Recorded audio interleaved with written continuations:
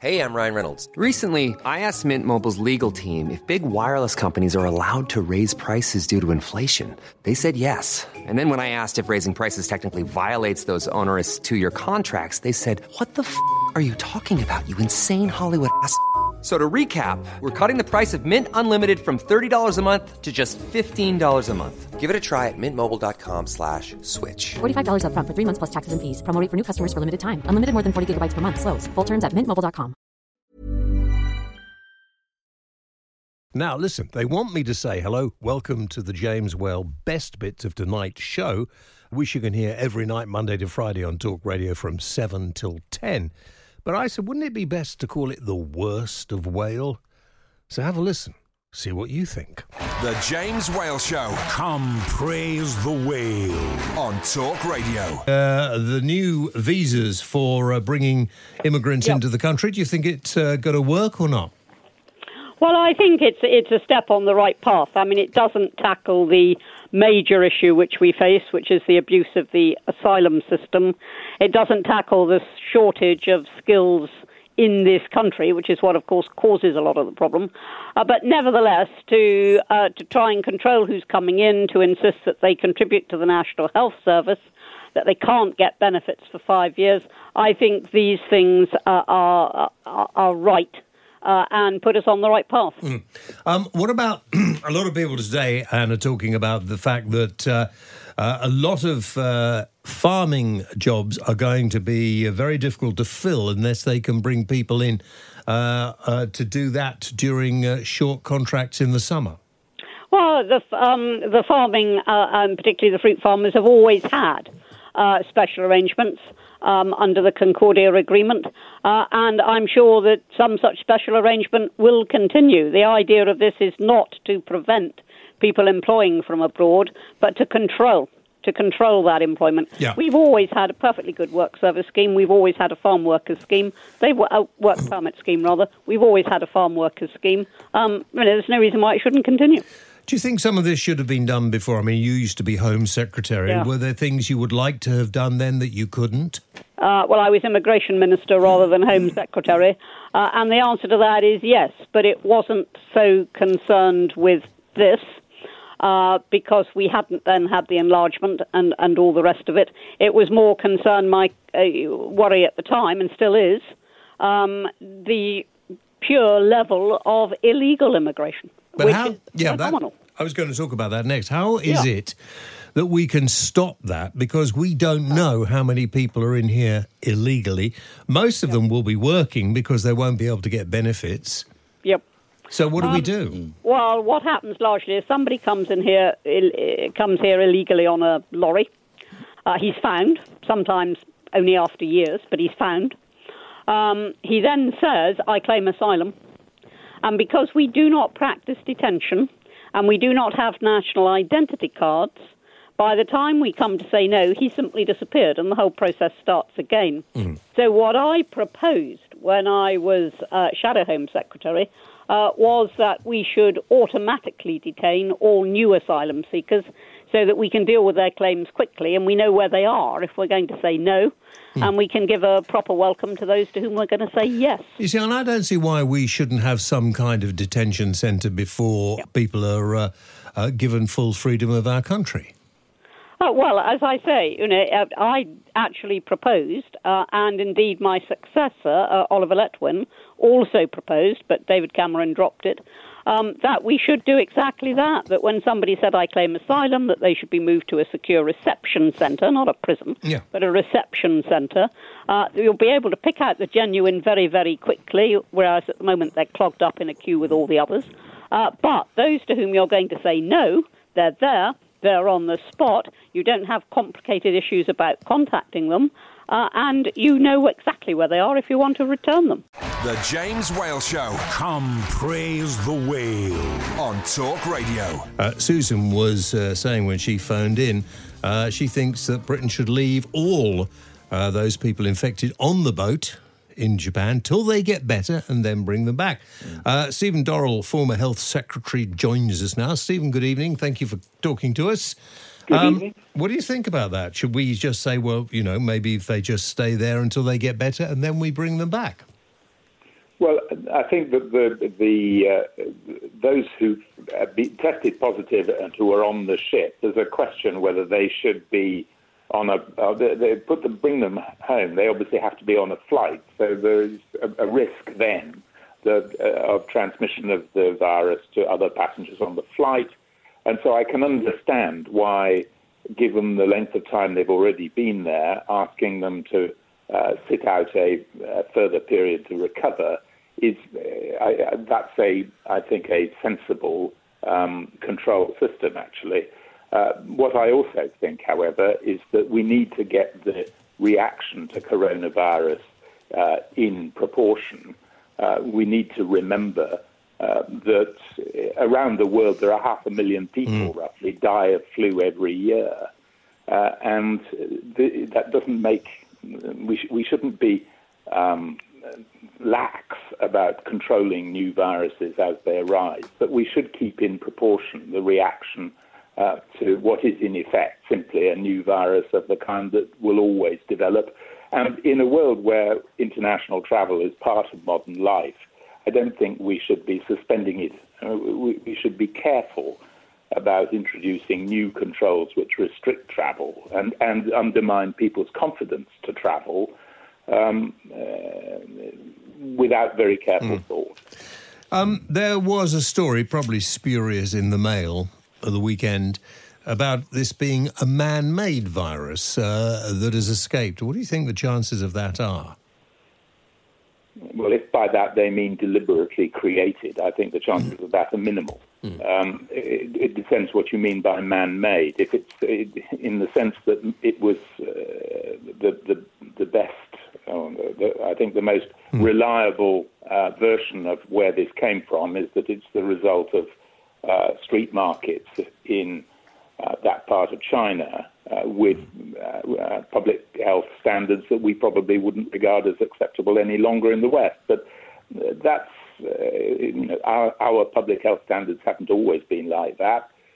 And obviously, to answer your question directly, a street market is something that human beings do. So in that sense, it's man-made. But I think it's much more fundamental than that.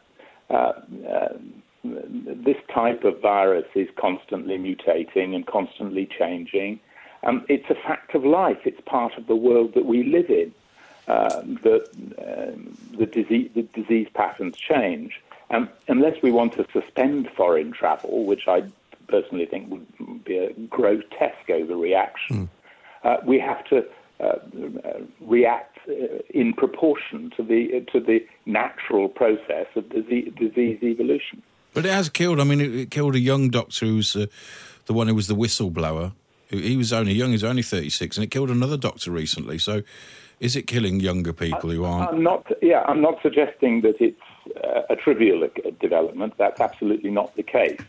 But as I started off by saying, I think we need to remember that, if I can put it this way, normal flu, normal influenza, is a serious form of illness, and we should take proper steps to immunise people and to limit... But it doesn't normally kill younger people, strong people. Well, it usually not, is the answer. I don't know the circumstances, the very tragic circumstances in which this young doctor died. Well, it's two. But we do know that the great majority of normally healthy people who've contracted this virus have recovered from it. So in a way, it isn't that much more dangerous than flu, but it's something that people are now beginning to get worried about. Should we have brought these people back off this boat, Stephen, earlier? Because a lot of other nations brought their people back before we did, and people are beginning to say, look at Britain, they couldn't be bothered. Yeah, I think that this particular ship, the people who were on it, were not well supported by the policymakers, not just in this country, but actually in Japan as well. If you've got a new disease developing, then it's an odd form of public health control to insist that a significant number of people should be left in a community where obviously it did spread and became, I think I'm right in saying, the largest concentration of this new disease outside China. So I don't think it was well handled. The James Whale Show. Come praise the whale on Talk Radio. Russ Kane, good evening to you, sir. Sorry to keep you waiting. Magnificent. By the way, it's Heather Small, not Heather, what's her name? He doesn't care. I got the wrong one, didn't I? Did We used to know her, didn't we, Heather Mills? And DJ and whatever his name is, they're in a branch of Morley's. Oh, yeah, PJ and Duncan. Road. PJ and Duncan. Where are you at the moment, Russ? Pardon me? Yeah, where are you at the moment? Where am I? Sort of south of the river. You know, right, okay, fine. Getting down with the kids. Yeah. Oh, that's good. And are you producing at the moment, or? I'm not producing a hell of a lot of broadcasting and writing, but thank God, not producing anything. Oh, that's a shame, Russ. Why not? Why have you given it all up? It's an absolute mare, and I don't ever want to go back there. Thank you very much. Yeah. Just, Reese, listen to wise words of Russ here, Reese. Okay? Yeah. What do you think about the Brits, anyway? Well, it's not for you, it's not for me. We're 3,000 years too old for the Brits. And so when people get so uppity on social media, I hate this and that, yeah, of course you do, because it's not aimed at you. You're not 16, you're not even 25. And that's pushing it a lot. Oh, come on, Russ. I mean, honestly, did you have to come on the show and start insulting us from the word go? You can still act like you're 25. I've done age appropriation. Go sue me. No, but you can compare the acts of your era with the acts of now, can't you? What? And go, are they more real? Or who can get Samantha Fox and Mick Fleetwood, although as much as we try. It's not aimed... The thing is, right, it's not aimed at us, and music moves on, and we go where we want to go, and people who love that music, and there's billions of them... Yeah, no, I know. ...will enjoy it, and I think it's very unfair.